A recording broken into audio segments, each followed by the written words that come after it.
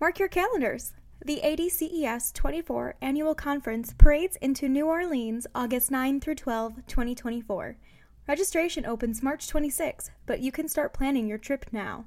Get ready to seize opportunities to connect, learn, and optimize your diabetes care and education practice. Stay tuned for updates at adces24.org.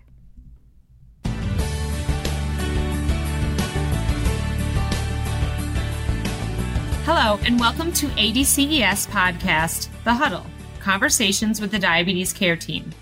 In each episode, we speak with guests from across the diabetes care space to bring you perspectives, issues, and updates that elevate your role, inform your practice, and ignite your passion.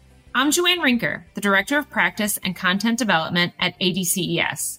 I would like to wish you a happy National Diabetes Education Week. Every year during the first full week of November, we recognize the passion and dedication of diabetes care and education specialists and all they have to offer the larger care team. The evidence is clear that diabetes education improves outcomes, reduces the risk of complications, and improves quality of life. However, it is severely underutilized. But why is that? Together, there are things that we can do to ensure the care we offer is individualized and meets the specific needs of those we serve.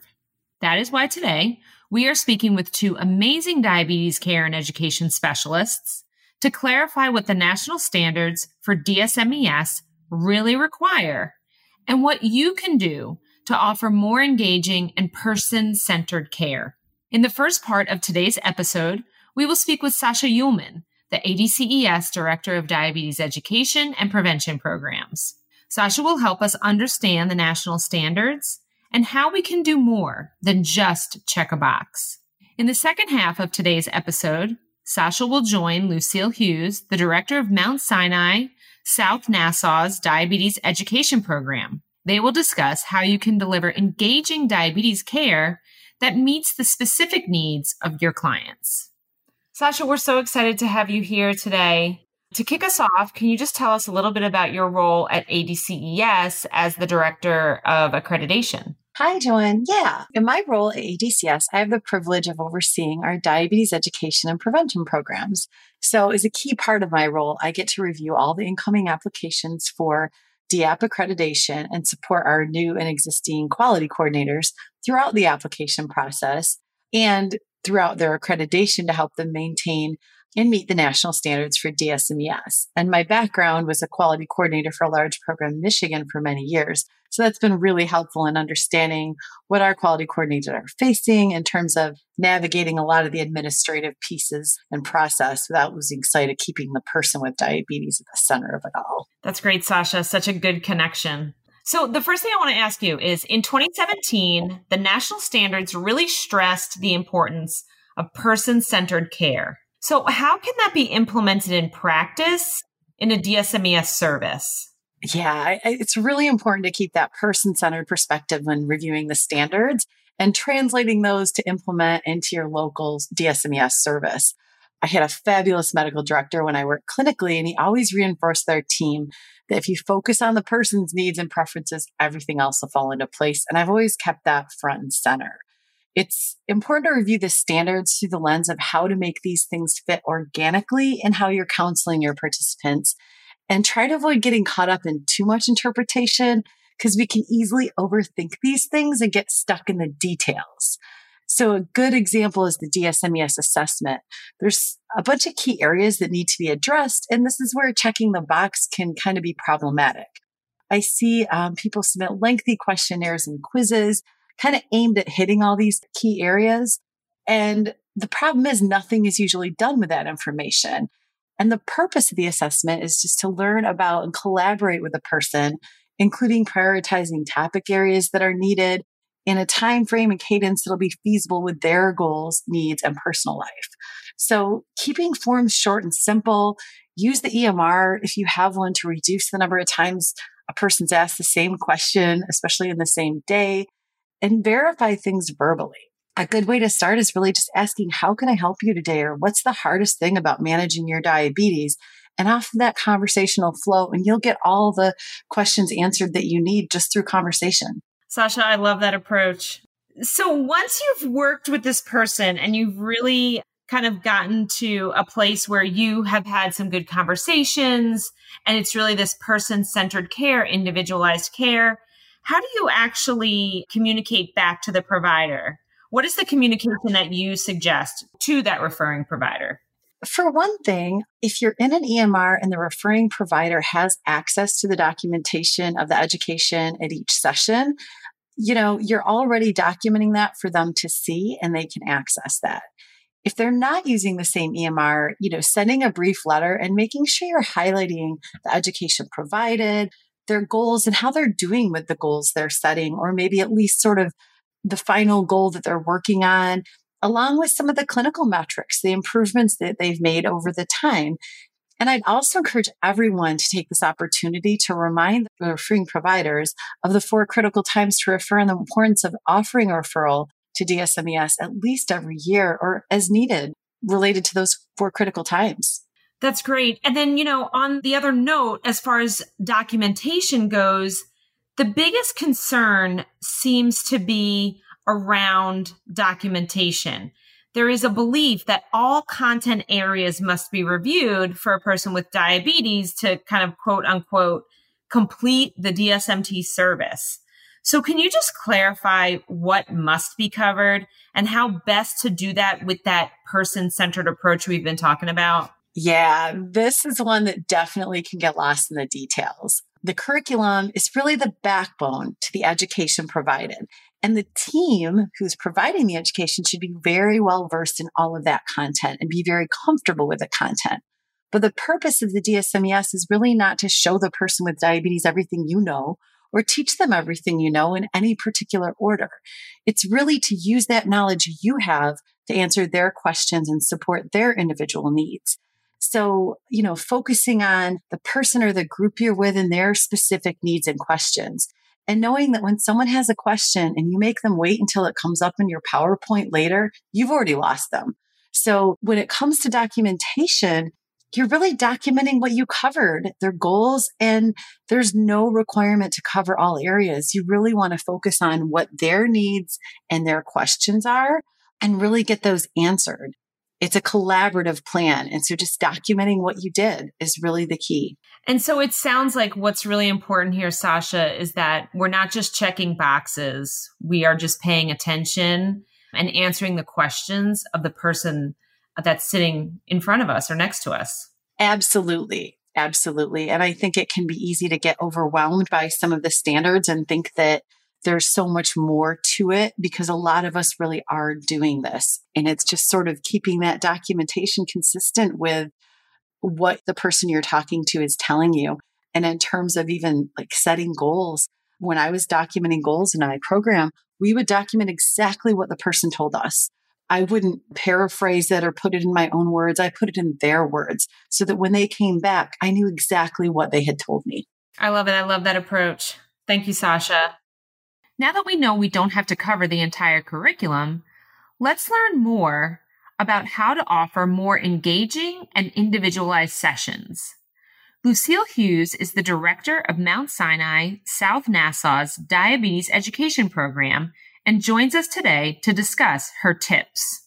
Hi, Lucille. It's good to have you here. Could you tell us a little more about yourself and your role as a diabetes care and education specialist? Oh, sure. Thank you, Sasha. First of all, I'm so excited to be asked to participate in today's podcast. And I also want to thank you and ADCES for this wonderful opportunity. A little bit about myself. I've been a nurse for 36 years and a diabetes care and education specialist for 32 of those 36 years. I believe I was in the second year of the national exam in 1988. So I've been around for a long time. I have my doctorate in nursing practice, a master's degree in nursing and nursing education, and ADCES member since 1988, and I am board certified in advanced diabetes management. More importantly, a fellow of ADCES since 2013. Professionally, I work at Mount Sinai South Nassau, located on Long Island, New York. I am Director of Diabetes Education here and the Quality Coordinator for our DAP program, which I implemented in 2016. We have one main hub and 7 community sites altogether in our program here. And to make things, I guess you could say, more exciting, I'm also a volunteer DAP auditor, which allows me to visit other DAP programs, share helpful tips, help them maintain certification, and many times walk away with new and exciting initiatives and innovative ideas that help me advance my program. In fact, actually 2 years ago, I was auditing a program and the quality coordinator had this stuffed pancreas pillow with these Velcro beta cells. And I thought, well, how interesting is that? And she used it in her education classes. And from that experience, I came home, bought some fabric, and sewed myself a pancreas pillow with beta cells that could Velcro on and off, and used it in my classes, making it a really interactive experience and visual experience for our patients. So I look at auditing as a win-win for both sides, myself and hopefully the quality coordinators also feel that way as well from the information they get from me. Definitely. I agree with you. That's probably the most rewarding part of my job is getting to know all these wonderful quality coordinators and just hear the stories about all the creative things they're doing to reach participants and really connect with people and make things a little bit more clear. So how do you use the DSMES national standards and your evidence-based curriculum to guide your DSMES programming and sessions with participants? Keeping it interesting. Yeah, sure. I think you would say that usually, we use the standards of care and evidence-based curriculum as guiding principles, really to ensure that our program is on track and meeting, obviously, ADCES's goals and our patients' needs. As an auditor, early on, I realized I was using these standards of care and the curriculum to evaluate programs. And it hit me like, why aren't I using these on a regular basis in my own program? So what I started doing was throughout the year and definitely once a year with my staff, we look at those standards. We look at the curriculum. We evaluate our program. This ensures that, number one, if I get audited, which I've been on both sides, I've been an auditor and I've also had my program audited, I know I'm ready at any moment. It also gives me confidence to say that I'm delivering the information that I need to deliver to reach our patients and keep them safe and improve their diabetes self-management. So I use them definitely as guiding principles. It also allows my staff to see what they're doing and why they're doing it. So it makes it transparent that we're asking to collect this information or to deliver this particular topic because it is a standard and guideline, but this is why. And we have the curriculum to support it. So I think that for me, it's been, and for my staff, guiding principles to ensure we have a great program. For the curriculum, that's ever changing. I mean, obviously we have our core curriculum, but how we deliver that curriculum, I will tell you, it evolves. And I think that's a sign of a strong program. I think of a movie, if you build it, they will come. It doesn't quite match what we do. Right. I've found that over the years, right? DSMES, we need to catch our patients' attention first. How many patients come to our program and saying, when they finally get here, oh my gosh, I wish I had come early. I wish I came 2 years ago or 10 years ago. It's getting them, then they're usually hooked. And I've learned over the years with the curriculum that starting out, we used to put everyone in diabetes overview. That was the first class you had to take. And I had to realize, everyone's really interested in food. We talk about food. It's a natural thing to talk about. And most people with diabetes are worried about their meal planning and how that might change. So to put them in diabetes overview at first, when they're thinking patient-centric, oh my gosh, when are we going to talk about food? They weren't really engaging and they weren't signing up for the next classes. So what I did was it's the same curriculum, but I changed the order. I needed to be more fluid and realize, let's get them in for medical nutrition therapy first. A nice, fun class about food and nutrition, get them hooked. We can weave in diabetes overview one-on-one and even into some of the classes. But more importantly is we had to catch them. We had to hook them first. And then they did come back. So that I think is important. Yeah, definitely. When people have a question, they don't necessarily want to wait a week or 2 weeks or however long to get the answer. No. So it's great that you're kind of looking at what their changing needs are, their changing questions are, and really addressing those in real time. That's great. Yeah. And I also love how you review the curriculum and the national standards every year. I think that you probably learn new things every time you look at them as well, even though you've read them a billion times. Every time. And then, how does it impact our program also? Do we have enough staff? Mm-hmm. It really is, as the quality coordinator, we're looking at not only the patients and the programs, but we're evaluating how we deliver them and the staff and whether or not the information is relevant to each of the participants. Mm-hmm. Absolutely.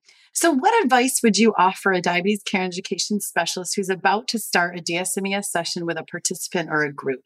Well, I guess just coming off of what we just said, actually keeping things very relevant to the patient, right? And what do they want to know? Keeping it fluid, open to change. An example is medication management. It's part of the curriculum. We have to do that. And when you go into a session or a class saying, this is what we're going to deliver, and you see this glaze over the patients. I had a class once where I just happened to be doing medication management, and there were 5 participants. They were all on metformin. That was it. And yet I looked at the curriculum for the class, and it's every medication on the market, and then part 2 was insulin. I knew they weren't going to come back for part 2. So what I would say to someone is, make sure that the information you're going to be delivering, whether in class or in person, is relevant to the participants. If you're working one-on-one, I always like to suggest starting out with some very common, think about motivational interviewing, right? Starting out with some questions. We have 45 minutes together today. What do you want to make sure we cover? Or what are the burning questions that you may have coming into our visit today? And how can I answer them? Making sure that we all know as diabetes care and education specialists that there are very important things we need to cover. We may be looking at a person that we know either has hypoglycemic unawareness or just episodes of hypoglycemia. And we know we have to get to that. But if that's not number one on the patient's list of questions, we need to go with their questions first. And then with our skill with timing, make sure we leave time to cover what we really know what they need to cover. So I would say for new diabetes care and education specialists is to not so much don't have an agenda going into that visit. Even with the classes, really read your audience and the participants and get to know them, ask questions, listen. I use that 80-20 rule. I'm Italian, so it's hard for me to be quiet, but I try to listen 80% of the time and talk for 20%. Because if I'm listening, I'm going to capture so much of what that patient knows and needs to know.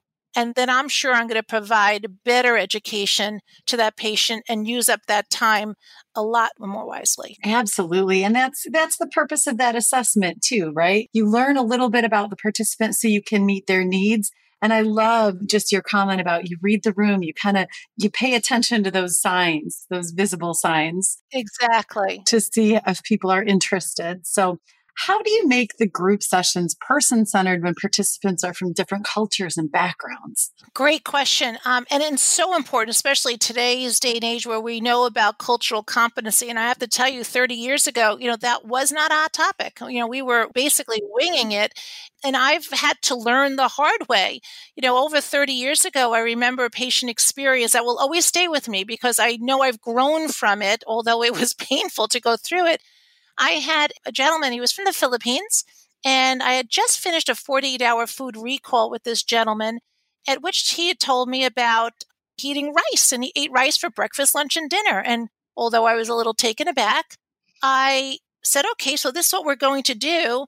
And his patient-centered goals, Sasha, catch me on that, right? Patient-centered goals was I told him that we were going to limit rice to 1 meal a day.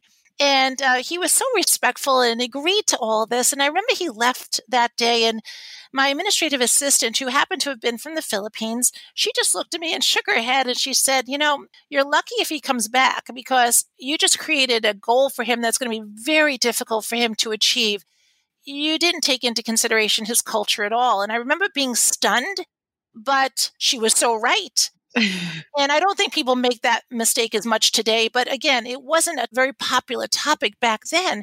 And I was lucky for him to come back. I was lucky he gave me a second chance. And it made me grow. And I started obviously by apologizing and getting to know his culture, starting asking questions. So tell me, what is life like in the Philippines? What are some cultural foods?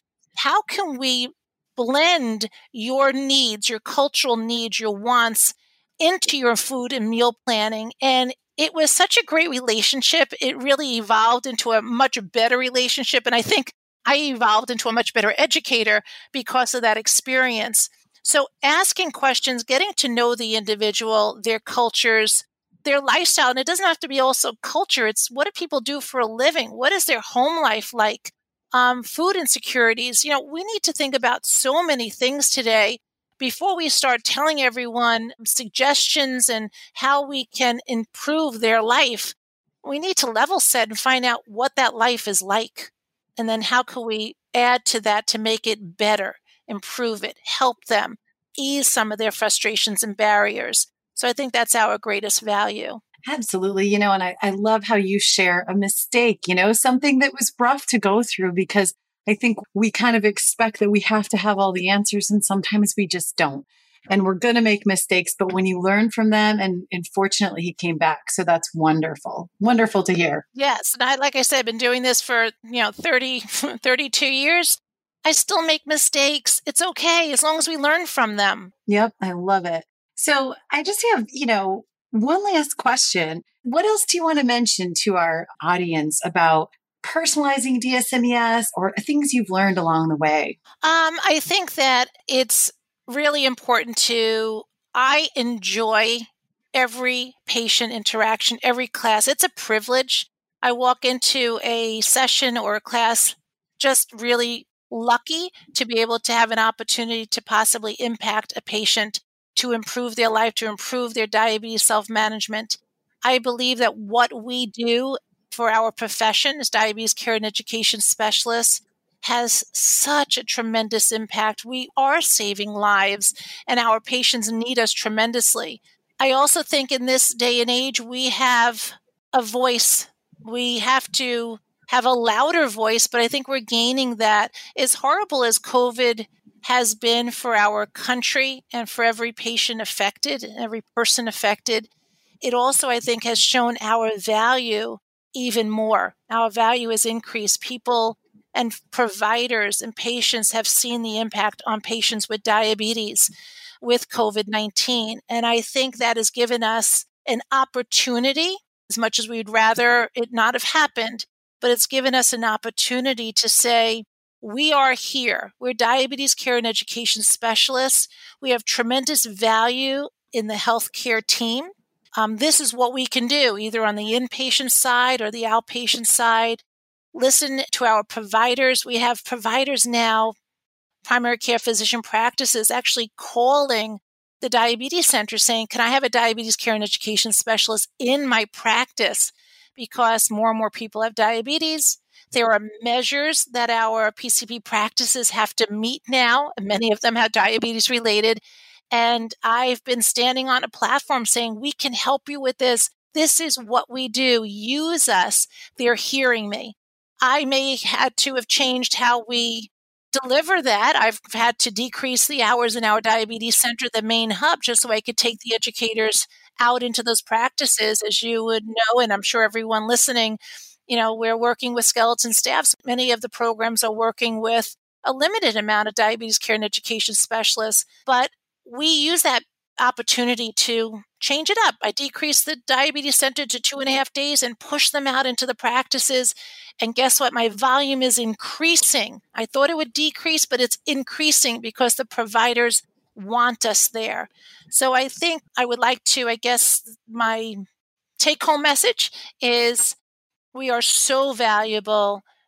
Talk about our value to administration, talk about our value to the primary care physician practice, talk about our value to our patients, and we will continue to thrive, I believe, in this healthcare system. We do really great things, really great things. We want everyone to know about it. Absolutely. And you save the other providers some time trying to figure things out because you have that time to focus on diabetes for that 45 minutes or an hour. That's wonderful. Yes. Thank you, Lucille. This has been so helpful, and I'm sure our audience really appreciates all the information you've provided. Oh, my pleasure, Sasha. Thank you for listening to this week's episode of The Huddle, Conversations with the Diabetes Care Team.